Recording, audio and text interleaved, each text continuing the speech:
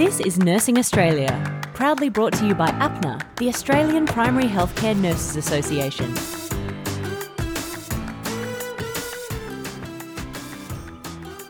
Welcome back to another instalment of Nursing Australia. Now, International Women's Day is coming up in a couple of days on March 8, 2023. And to celebrate, we have some stellar women on the podcast today. In fact, 3 of them. We have Natalie Wisher, the CEO of the National Association of Diabetes Centres and the Director of Foot Forward, an Indigenous and non-Indigenous amputation prevention project. We have returning to us this episode, Dr. Aleti, a Senior Lecturer and Associate Professor at Western Sydney University. And we also are welcoming Pali, a Senior Program Officer at the WA Department of Health. Now, Natalie presented at the APNA Conference Roadshow in Melbourne at the back end of last year. Her presentation was on Indigenous health, where to from here. We have grabbed the highlights of this, popped it together in a fascinating segment today about Indigenous health. And here is just a taster. Just a bit about who I am and why I'm standing here today. I lived in Aboriginal communities in the Western Desert. I sat in the dirt. I will literally say sat in the dirt for 3 years. Firstly, I'm going to say we've got to get the lingo right. We've moved away from Aboriginal. Aboriginal can be Aboriginal of America, Aboriginal of many different countries. So we're moving a bit away from that. And also, Dr. Aleti, originally from Nigeria, is now living in Sydney. As I mentioned at the top of the show, is a lecturer at the University of Western Sydney and is this month's March 2023 featured nurse. So sit back, relax, and be inspired as you listen to her incredible story. I relocated to Australia. I was applying for a job. I didn't get a job anywhere. I applied to childcare center. I applied for cleaning. I applied for any kind of job that you can think about, but I didn't get that job. So I decided to start all over again. I went straight to do my Bachelor of Nursing Honours and got scholarship to study PhD. And since 2009, I've been researching African migrant women's health. And finally, last but not least, Pali Holsworth will speak to us about immunisation in Western Australia and across the continent. Over 83% of childhood immunisations are conducted in general practice. We really heavily depend on general practice to conduct immunisation services in the community and protect them against infectious diseases. Now let's kick things off with the latest in healthcare news with Mitch Wall. As always, thank you for joining us here on Nursing Australia. This is episode 56. It's March 2023. This is 3 women. Happy International Women's Day. Nurses stung by PTSD, AI tech to prevent falls, aspirin improving prognosis for cancer patients, and the prescription filling Hunger Games. This is Nursing Australia News. Hello, I'm Mitch Wall. A recent report commissioned by the New South Wales Nurses and Midwives Association found 15 out of every 100 nurses and midwives report having high levels of post-traumatic stress symptoms that would meet the criteria of PTSD. New South Wales public hospitals are facing a mass exodus of senior nursing staff, suffering trauma and burnout from overwhelming workloads. This leaves younger and less experienced nurses outnumbered and at a greater risk of abuse from frustrated patients. The survey of more than 2,300 New South Wales nurses working in public hospitals, most with more than a decade of experience, found that nurses bore the brunt of the overwhelming pressure from the healthcare system, with more than half planning to resign.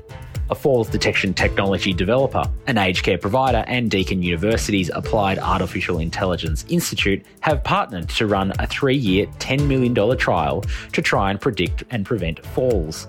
The study will see more than 1,000 devices installed in aged care facilities across Victoria in the first year, with a range of data collecting and monitoring systems, as well as clinical data from nurses. The AI-powered assistive technology device automatically detects when something is wrong, such as a fall, incident or illness symptom, and can alert caregivers within 2 seconds. Along with falls detection, the product aims to go a step further and try and predict and prevent falls. Aspirin may extend the survival of women in the late stages of ovarian cancer, an Australian study has suggested. A team led by researchers at QIMR, Berghoff Medical Research Institute in Brisbane, set out to find what factors could improve the survival of women after the diagnosis of the disease. The study has found the affordable and widely available supermarket drug aspirin is associated with increased survival for ovarian cancer patients by an average of 2.5 months. 2.5 months doesn't sound like a big difference, but for ovarian cancer, out of every 10 women who are diagnosed, 5 of them won't be alive 5 years later. QIMR's Professor Penny Webb speaking with 7 News there. A diabetes drug in short supply for almost a year has led to what one doctor has described as the Hunger Games for patients trying to fill their prescriptions. Semaglutide, a weekly injection sold under the name Ozempic, was approved by the Therapeutic Goods Administration for lowering blood sugar in adults with type 2 diabetes, but can be prescribed off-label to aid weight loss. There has been a global shortage of the drug for almost a year, with the TGA advising that the drug will be unavailable until an expected return to regular supply at the end of this month. You're listening to the Nursing Australia podcast. Indigenous health. Where to from here? If you missed the APNA Conference Roadshow in Melbourne last year, you would have missed a session on Indigenous health. What's new in the past couple of years? Where do we go from here? Natalie Wisher is the CEO of the National Association of Diabetes Centres and the Director of Foot Forward, an Indigenous and non-Indigenous amputation prevention project. She also spent, as she put it, 3 years sitting in the dirt as a remote area nurse in the Western Desert across in Western Australia. Natalie speaks to us about appropriate language, rates of diabetes in remote Aboriginal communities, the effects of colonisation on diet, the rate of diabetes in Aboriginal communities, the ongoing health effects, stolen generations, drug and alcohol abuse, suicide. She also talks to us about the concept of healthy Indigenous communities. So buckle in for an incredibly informative session on Indigenous health. Where to from here? Just a bit about who I am and why I'm standing here today. I've spent a lot of time in different areas of Australia. I lived in Aboriginal communities in the Western Desert. I sat in the dirt. I will literally say sat in the dirt for 3 years in some of the most remote communities in Australia, in Western Australia. And this painting here was done by my Aboriginal mother, Pulperu, and I love it. And I might say I did a few dots in there as well, as she taught me how to dot paint. I'm now the CEO and probably been involved with the NADC for the last 10 years. That's a diabetes not-for-profit association. And also directed over the last 2 years Foot Forward, which is an Indigenous and non-Indigenous amputation prevention project. So, yeah, I've got a little bit of an area of expertise. So firstly, I'm going to say we've got to get the lingo right. So what's in a name? And names are very important. So does anyone know how many different Aboriginal, Indigenous, First Nation languages there are in Australia? So we get 2 answers that are nearly right, 250 different languages and about 800 dialects. So where I was, and I will tell stories throughout today, that 3 years of sitting in the dirt, I understand the value of telling stories. So up here where I was in the Ngunundjara communities, part of the role was teaching Aboriginal health workers, environmental health workers, about sanitation and those sorts of things. And I saw a fantastic video from the next communities along, and I thought, yeah, I get all the words. This will be fine here. And I went and used the video, and they all sat there and go, I don't get it. The language was completely different. We've been using in a lot of documentation recently the term First Nation, because we've moved away from Aboriginal. Aboriginal can be Aboriginal of America, Aboriginal of many different countries. So we're moving a bit away from that. We're also moving a little bit away from Indigenous as well. But at the same time, it's best to just ask, what do you feel comfortable being called or referred to?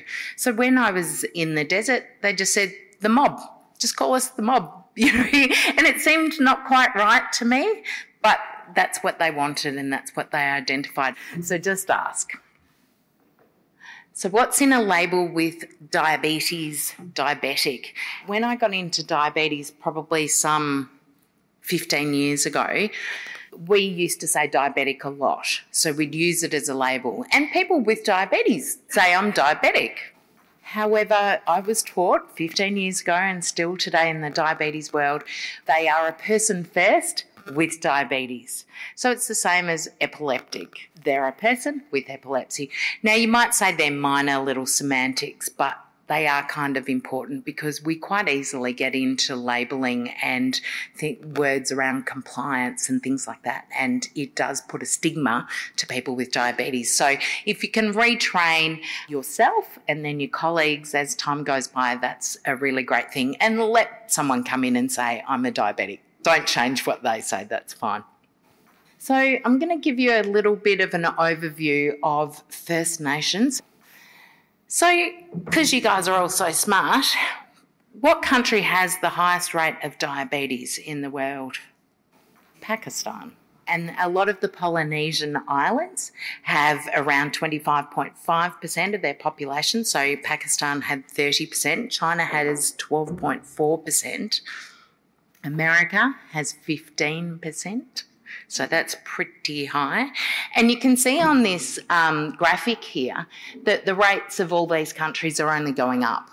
Does anyone know the rate of diabetes in Australia? It's 5%. Does anyone know the rate of diabetes in remote Aboriginal communities, like where I was sitting, for the population over 50? 50% if they're over 50. So you can imagine the outcomes aren't fantastic. I was very fortunate where I lived in the remote Aboriginal communities that they were still hunting and gathering, semi-traditional lifestyle. So they were pretty fit and healthy, but many of the other communities closer to Alice Springs and Kalgoorlie didn't have that privilege, and there's really a massive problem. 50 over 50. Please don't forget that stat. And 9 times more likely to die of diabetes than non-Indigenous Australians. Just a few more stats before we go on. Indigenous Australians have been around for over 60,000 years, the oldest population that we know of in the world. The population of Aboriginals in Australia is around 800,000 to 1 million. In 2015, Aboriginal and Torres Strait Islander people were more likely to have diabetes recorded as a principal cause of hospital admission compared to non-Indigenous. And in 2015, Aboriginal and Torres Strait Islander people living in New South Wales, Queensland, South Australia, WA and Northern Territory died from diabetes at 5 times the rate of non-Indigenous Australians. And just want to mention here that type 2 diabetes is very much a lifestyle disease, as many of you will know, and only been introduced since Whitefella has been around. Type 1 diabetes was not known when they were here without us, so we have introduced both, I think. So one of the questions that I get asked frequently is why? Why does this happen? Why aren't they exercising? Why aren't they eating the right diet? Why aren't they looking after themselves?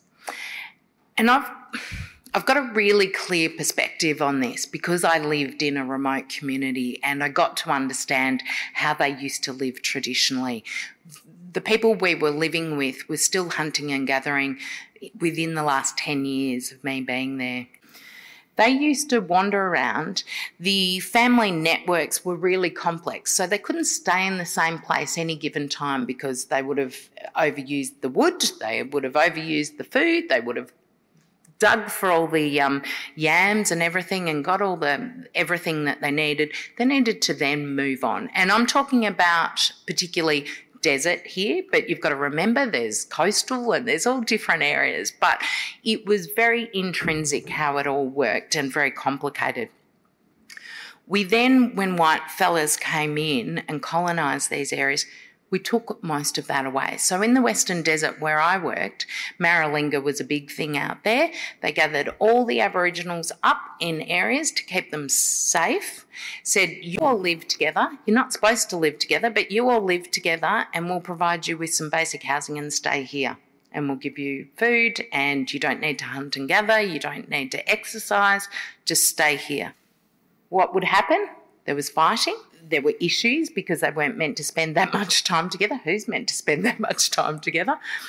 They'd use all the resources, so there was no timber to burn, heat your things. There was not enough resources for everyone. They had no sense of purpose. They had no daily jobs to do. So the benefit too was they were being provided food, nutrition, water, but the quality of that was terrible.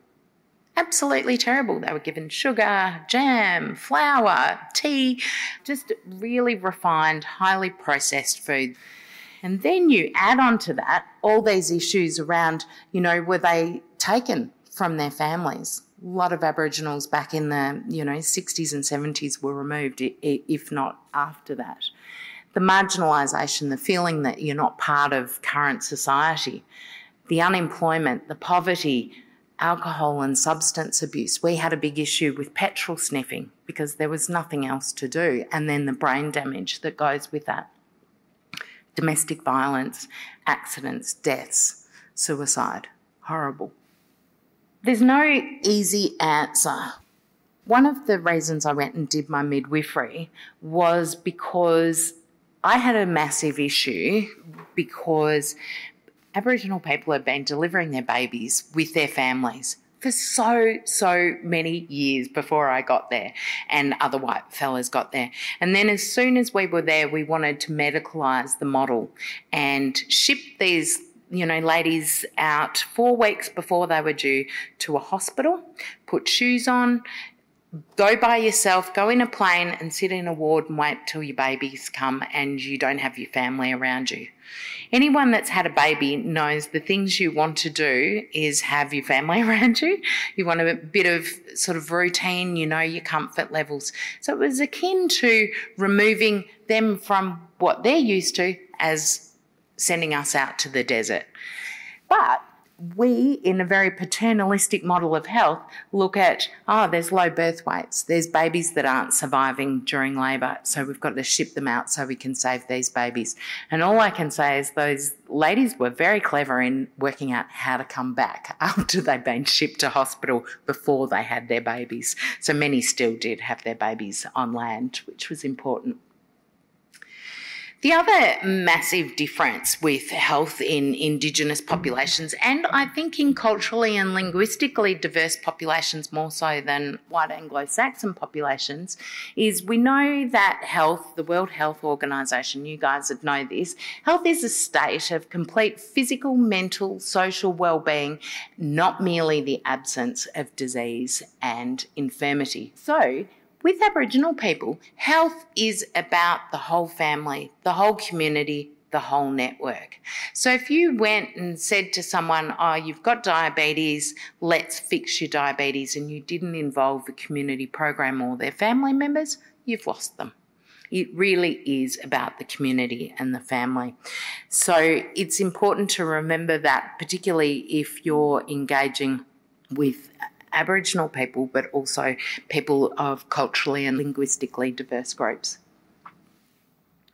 So just a quick reminder on diabetes and the impact. So you would remember macrovascular disease is one of the major impacts of high blood glucose levels in diabetes.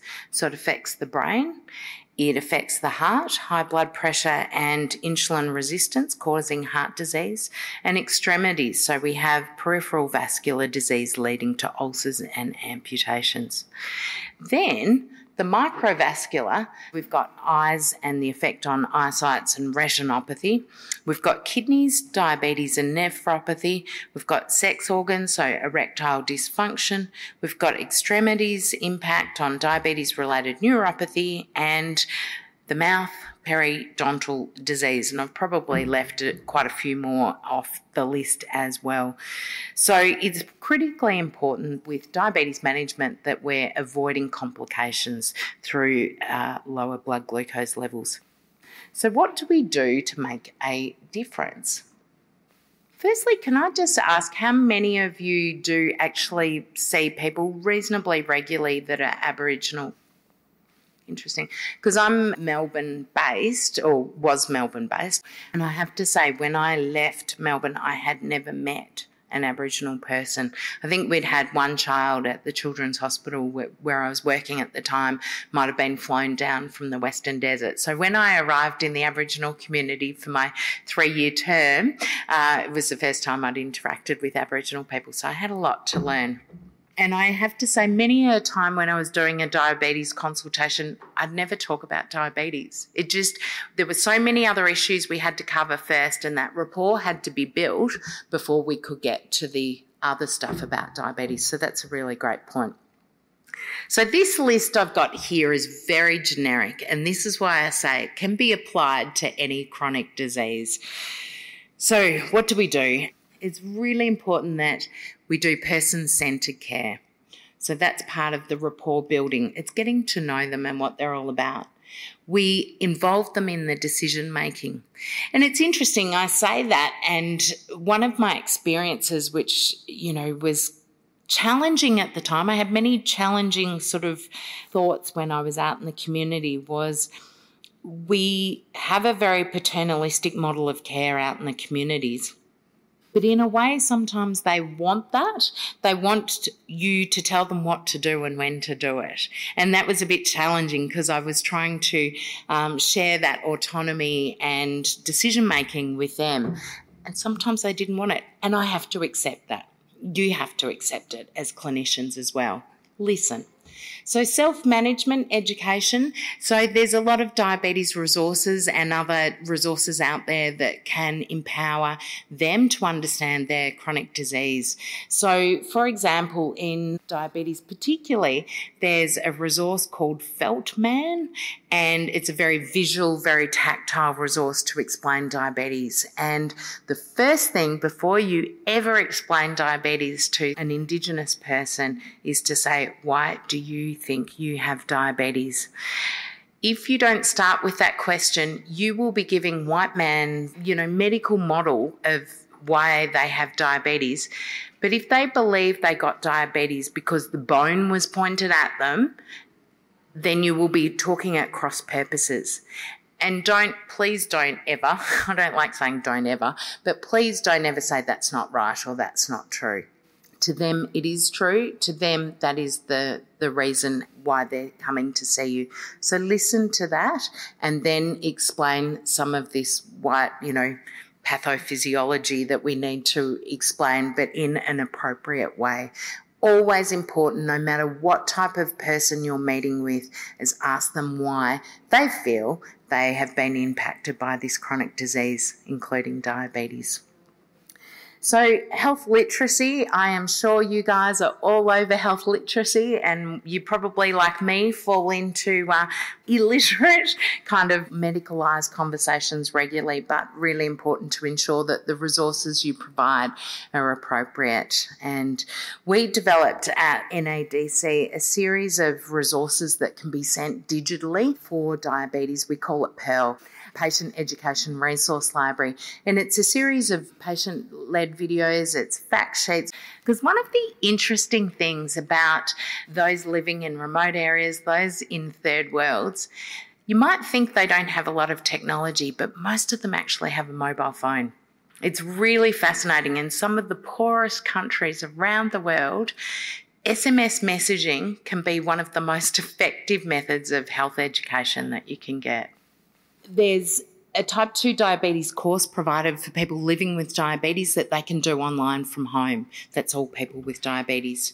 There's a lot of brochures and posters, and I think it's really important to utilise, the appropriate posters and brochures around your clinic. And I certainly know when we're involved with accreditation as a hospital and a community health centre, it was important to say we recognise Aboriginal and Torres Strait Islander people, saying, culturally and linguistically diverse, and making them feel warm and welcome. There's a lot of pictorial guides, and I think pictorial guides are really important. So when I'm talking about remote Aboriginal communities and why I've told some stories is because that's how they learnt. They're sitting down in the dirt and telling stories, putting a stick in the dirt and the sand and telling stories and drawing pictures. So it might seem patronising, but you've got to work with the learning styles of the people you're sitting in front of. So it's really important to understand what their learning style might be. And there's an Aboriginal and Torres Strait Islander Health Diabetes e-learning package. And that is actually for health workers. It's for Aboriginal and Torres Strait Islander people. But I think it's actually a fantastic course to give you some cultural understanding and cultural safety understanding as well. So I encourage you to have a look at that. All of these are free, by the way. Again, the National Diabetes Services Scheme have a peer support group. They have lots of videos and fact sheets. Really, so much education can be done. People are hungry. When they get diagnosed with a chronic disease or, for example, diabetes, they're really hungry for information right at that time. And if you don't provide information, they'll go on to Google.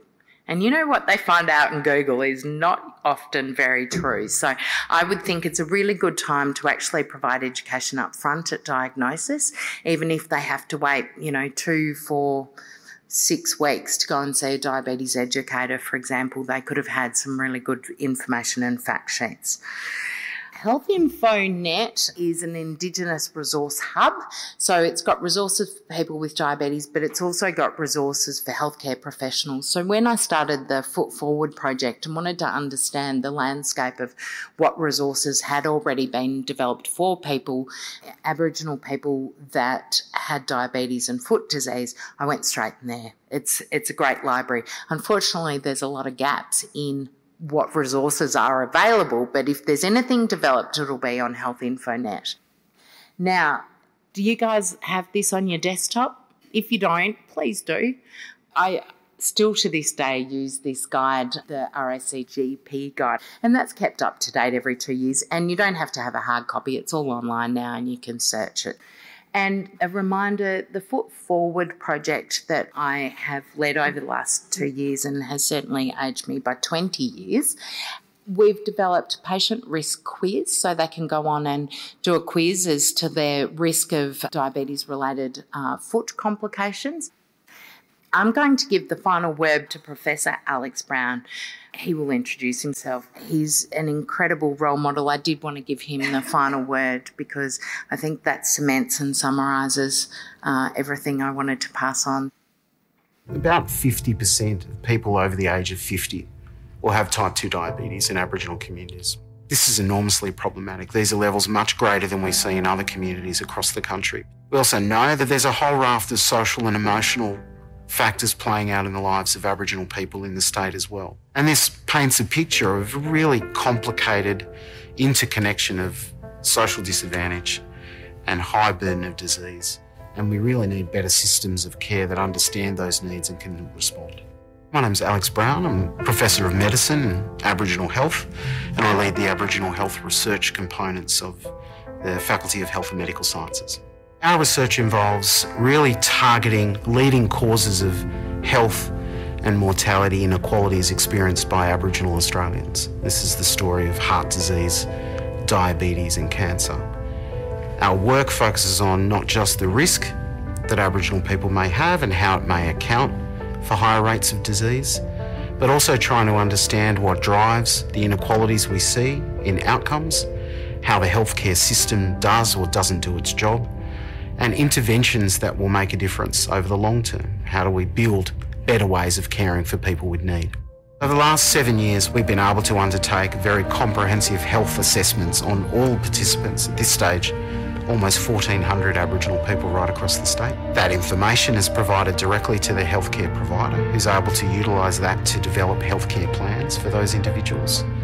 We've provided direct training to health service providers. We've directly informed policy in the state and for the nation more broadly on the back of the findings we've been able to identify through this project. The thing that really drives us on is the fact that we're dealing with a population that has such profoundly poor outcomes. What drives me every day is the unfairness that we see in front of us with the experience of health and wellbeing for Aboriginal and Torres Strait Islander people. Our job's not done. And no matter how many successes we have that are small, none of them really amount to the impact that we really want to have, which is making sure that the next generation and the generation after that of Aboriginal and Torres Strait Islander kids have a fair go in Australian society. That's our fundamental objective, and we won't really stop until we've had a better go at that.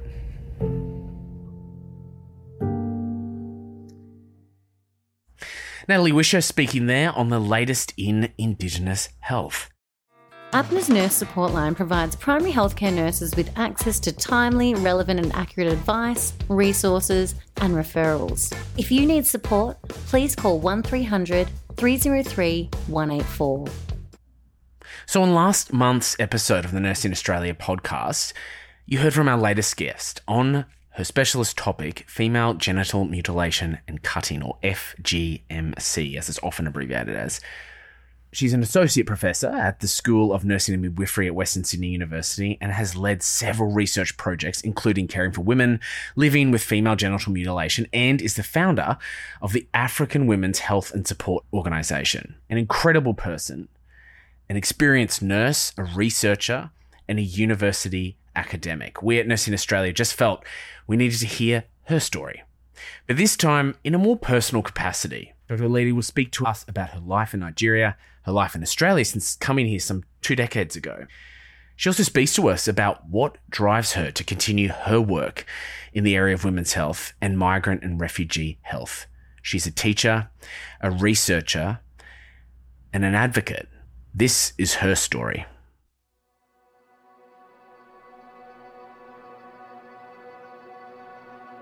My name is Olaide Ogunshiji. I'm an associate professor in the School of Nursing and Midwifery, Western Sydney University, and I am a registered nurse. I'm originally from Nigeria in West Africa. I migrated to Australia in 1999. I was born in Ibadan. It's in western part of Nigeria. I can describe myself as belonging to a middle-class kind of a family. My father was a high school teacher and he retired as a high school principal. My mom was primary school principal. So they were both teachers with 5 children, and they were ready to put in everything they had to ensure that we were well educated. I can even say that the only house that they built, we can't say it's 100% completed because they prioritized our education. In an African country where girls' education are not prioritized, I really appreciate my father so many times saying that it doesn't matter what gender you are, everyone needs to be sent to school. And one thing that I knew is that I know that I belong to the university environment. I wanted to study accounting, but it's really competitive. And I actually spent about 2 or 3 years at home in search of admission. Eventually, I got admitted to this university in one of the states in Nigeria. And that is like from Sydney to Melbourne, from where I was born in Ibadan. So I left home with the intention of doing accounting. But lo and behold, for whatever reason, the head of school did not allow me to enroll in accounting. Here was I've been sitting at home for about 2-3 years, seeking admission to the university. And by the time I was excited that I've gotten admission to do the course that I wanted, there is another hurdle here. I got offered to do sociology, and that is how I found myself completing sociology. So I can't explain why I'm not an accountant today, but considering where my passion is going, perhaps that is what it's meant to be. I'm meant to be in the human sciences and working with people. My husband and I met at the university because we were all residents on the campus and we were in the same faculty and from the same language speaking part of Nigeria. And he did accounting. And interestingly again, we are both from the same city, Ibadan, and it is a highly populated city. But where we are living is not more than 6 minutes drive to each other. And both our parents were attending the same church. But We did not meet, even though we were living in close proximity. I think my story is just, it's just, sometimes when I sit down, I just think about it, I say, oh my goodness, So my husband, he approached me to tell me that he was interested in me. And it was like maybe 6 years. And we got married in 1991. By that time, I just finished my master's. I then enrolled to start my PhD, and I started as a lecturer in that university, and I was in that university for about 7 years before I relocated to Australia. It was my husband that actually got permanent residence. By that time, we already had 3 children, 2 girls and a boy. And lo and behold, we couldn't afford the cost of traveling here. The cost of flying was too exorbitant when you consider translating the dollar to Nigerian naira. So he came, and we came to join him about 1.5 years later in 1999 November. My eldest was 7 and the youngest was 3 years old. Everybody had their own dose of settling in a new country, starting from the children being the only dark skin in the school. I thought I was going to be able to get straight into the academics that I was before I left Nigeria. But I was applying for a job. I didn't get a job anywhere. They were saying that I didn't have Australian experience. I applied to childcare center. I applied for cleaning. I applied for any kind of job that you can think about. But I didn't get that job. So within 1.5 weeks, I was already sick and tired of sitting at home and looking around. So I decided to start all over again. I decided to start studying. I remember my husband was saying, study something that is going to be meaningful to you. So I didn't mind nursing in terms of the flexibility that's around it, being family friendly. So then we went to Western Sydney University thinking that the form was still readily available. Then they told me that particular day is the last of the last for the application to be due. We were just quickly panicking. At that time, it wasn't online. It was hard copy and everything. We quickly collected the form. We came home, completed it. My husband said, don't worry, some of the attachment, attach this, bring this document, whatever. We were able to put whatever we had. He said, they will ask for the rest. Just submit it before the due time. And that is what I did. And I started my nursing program in February the following year. I already enrolled in Nigeria with the intention to continue to do PhD. That plan was still within me, even though I wasn't sure how it would materialize. And I did not forget that I had colleagues at home, and I wanted them to hear that I've not fallen by the roadside. So all those were in my mind, even when I started my Bachelor of Nursing. Anybody that cared to hear, I took my time to let people know that this is what I want to do. Please, do you know how I can get there?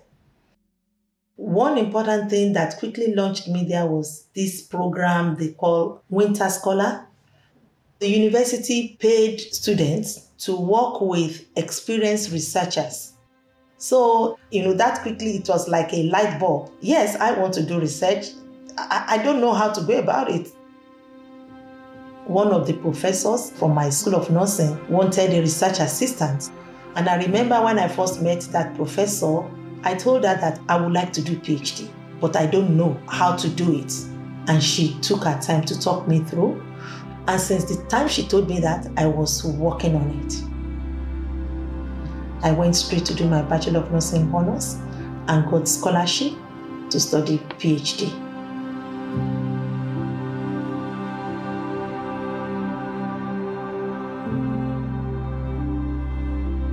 When I was to start my PhD, I wasn't too sure of what my topic would look like.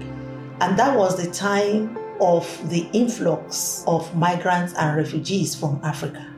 One of them, professor, said, Olaide, there is a niche area we do not know much about. As researchers, they knew little about the health of African migrants and refugees. And she asked me to go and think about it. Initially, I was wondering that it was going to be a very boring area. What am I going to be exploring? Would it really be exciting? I wasn't too excited about it. Not until when I started and I appreciated how limited the literature and research is in that area. Each time I type, looking for literature to do my literature review, support my research, all that used to come out were about African Americans. And one thing we know is that they have history, which is quite different from recent migrants. That then increased my curiosity to contribute to knowledge that will inform the care that is provided for African migrants and refugees, especially in Western countries. And that is what attracted me to topics like female genital mutilation, intimate partner violence, and breast and cervical cancer screening behavior. So the title of my PhD was Meaning of Health and Health-Seeking Behaviors of West African Women in Australia. I knew my PhD was not able to answer all the questions that are out there. And that is why since 2009, when I graduated, I've been researching African migrant women's health. I got a lot of support from the university, starting with seed grants. I've also received internal research grants and partnership grants, which enabled me to work together with primary healthcare providers, exploring their knowledge and experience of female genital mutilation, and working closely with the community from Africa. They see me as an insider, a woman that knows where they are coming from, and I hold that as a trust to ensure that I make a difference in the life of these women. Through all my years of PhD, I was also working as a registered nurse. And not until 2019 did I stop working as a registered nurse. I see nursing as a profession that gives one the opportunity to get very close to the reality of life. And I still look back now and really feel grateful that I'm in that profession. Where I see my future headed is to continue researching the area of women's health, supporting African women not only in Australia but in Africa.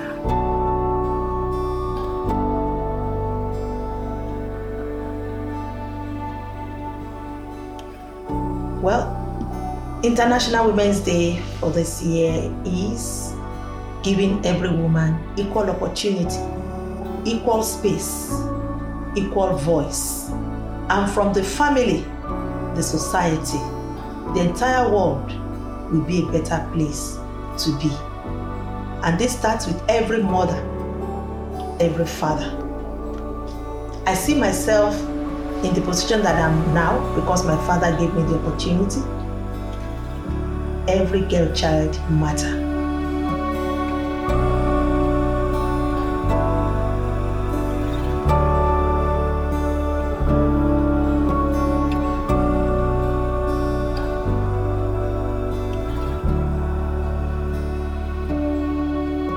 Thank you so much for sharing your story. Remember, if you liked what you heard or you missed last month's episode, it's titled Excision. It's available on all your favourite podcast listening apps. Just scroll back behind this episode. I imagine every nurse listening across Australia and across the globe is now feeling incredibly inspired after hearing such a wonderful story.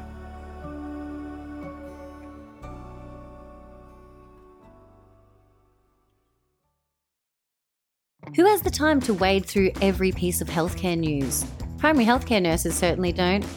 Fear not. APNA's Weekly Connect e-newsletter condenses key industry news into digestible content while serving up a feast of useful resources. Stay in the know and save time. Subscribe for free at www.apna.asn.au.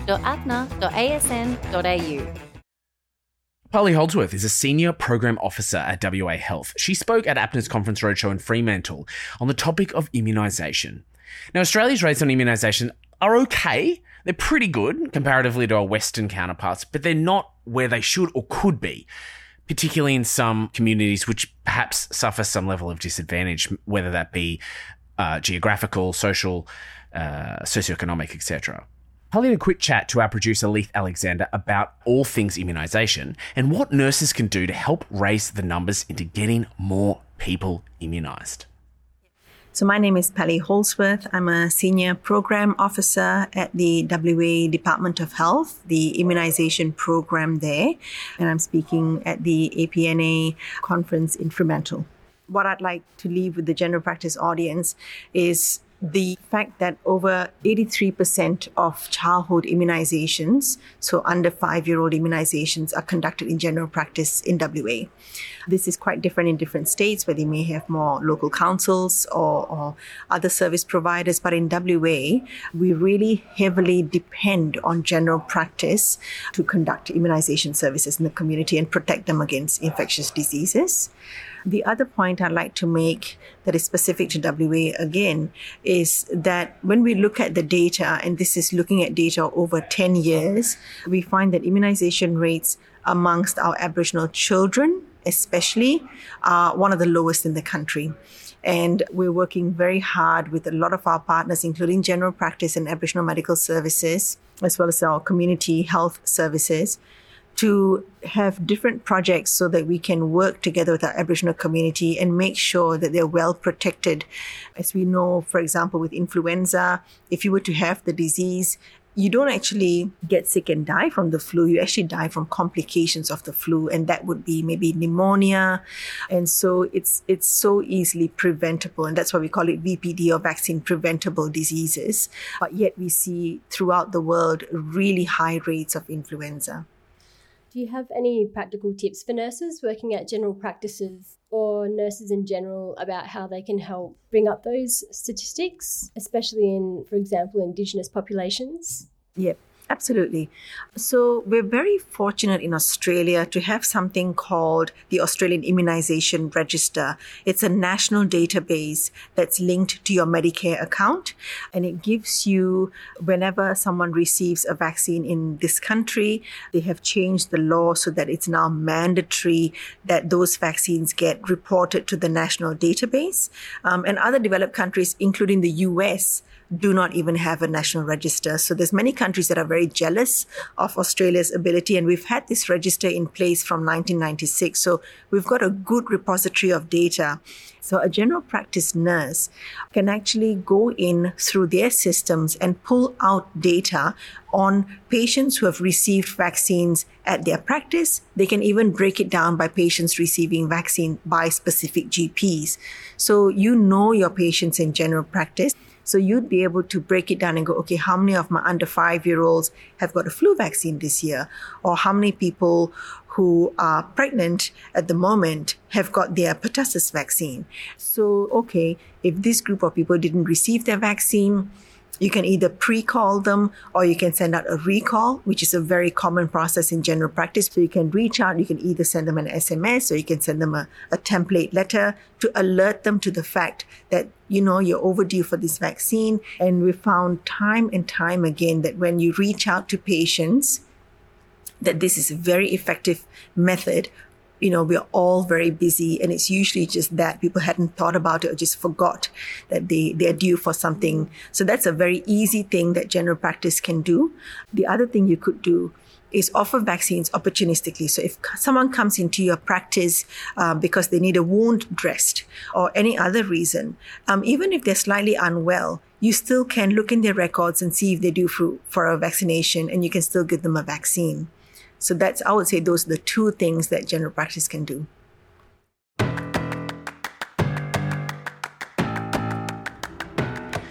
To all our listeners, have a really, really great International Women's Day coming up on Wednesday, March 8th, 2023. The theme for International Women's Day 2023 is Cracking the Code, Innovation for a Gender Equal Future. This theme is based on the United Nations 67th Commission on the Status of Women, their priority theme, Innovation and Technological Change, and Education in the Digital Age for Achieving Gender Equality and the Empowerment of All Women and Girls. International Women's Day 2023 will explore the impact of the digital gender gap on widening economic and social inequalities. Happy International Women's Day to all the women, trans and non-gender conforming people out there. Thanks to all those who contributed to the show today. Thank you for another stellar episode of Nursing Australia. Thank you for joining us. Remember, if you are listening right now on Apple or Google Podcasts, please don't forget to tap the subscribe button, and on Spotify, click to follow. The more followers, the more nurses and healthcare professionals and those just interested in healthcare can access the latest happening in Australasian primary healthcare. I'm Matthew Zaleja. Thanks once again to the wonderful three women who joined us here today. You're listening to Nursing Australia.